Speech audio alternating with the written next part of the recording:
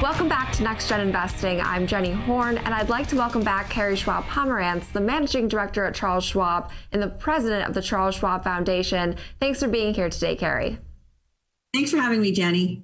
So, of course, if you've been paying attention to the news cycle in 2022, inflation has been one of the top stories, not just in financial news, but really throughout the world. Can you sort of define for us what inflation really is? Yeah. So first of all, inflation can be, a complex concept to understand. But in simple terms, it's basically the price increases of goods and services, locally, nationally, globally.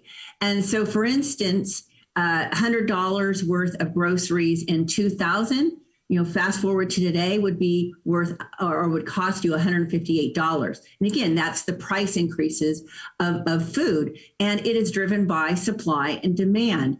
And today, with the pandemic just going past us, we have such record savings in our country and so much pent up demand for products and services. So people today are willing to pay more, which in turn drives up the prices even more.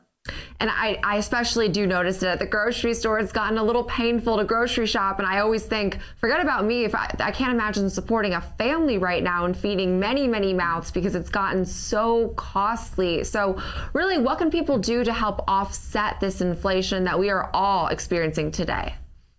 Yeah, well, investing is a key strategy to counter inflation. Historically, stocks have outperformed inflation over, decades and decades since the beginning of time. But in order to really capture the benefits and the growth of investing, you should not time the market because that's when you lose out. You have to think about investing as a long-term endeavor, anywhere from, at least 5-7 years and beyond. And it's also really important to diversify your portfolio among the different equities, not just U.S. equities or large cap equities. So that's one way to offset inflation. Another is, take a look at your debt, especially any debt that has variable interest rates. As we know, the Fed has been increasing rates these days, and a lot has gone up, a lot of interest rates on credit cards, especially, and variable mortgages. So take a look. Can you pay off those credit card debt? That money could go to savings, or can you refinance your home loan so it's more palatable that you can afford to do it? And then lastly, fees. A lot of people don't really think about fees for investment fees, account fees. Those also can easily eat up your returns. And not paying back your credit card. That is also another fee that I am all too familiar with. And this is something that I think has been so topical and so timely on so many people's minds right now. And my next question is, I guess, sort of the $1 million question. But in your opinion, what are ways people can prepare for inflation that may occur in the future? So it's all about developing or creating a weatherproof portfolio for yourself so that you can ride any economic uncertainties.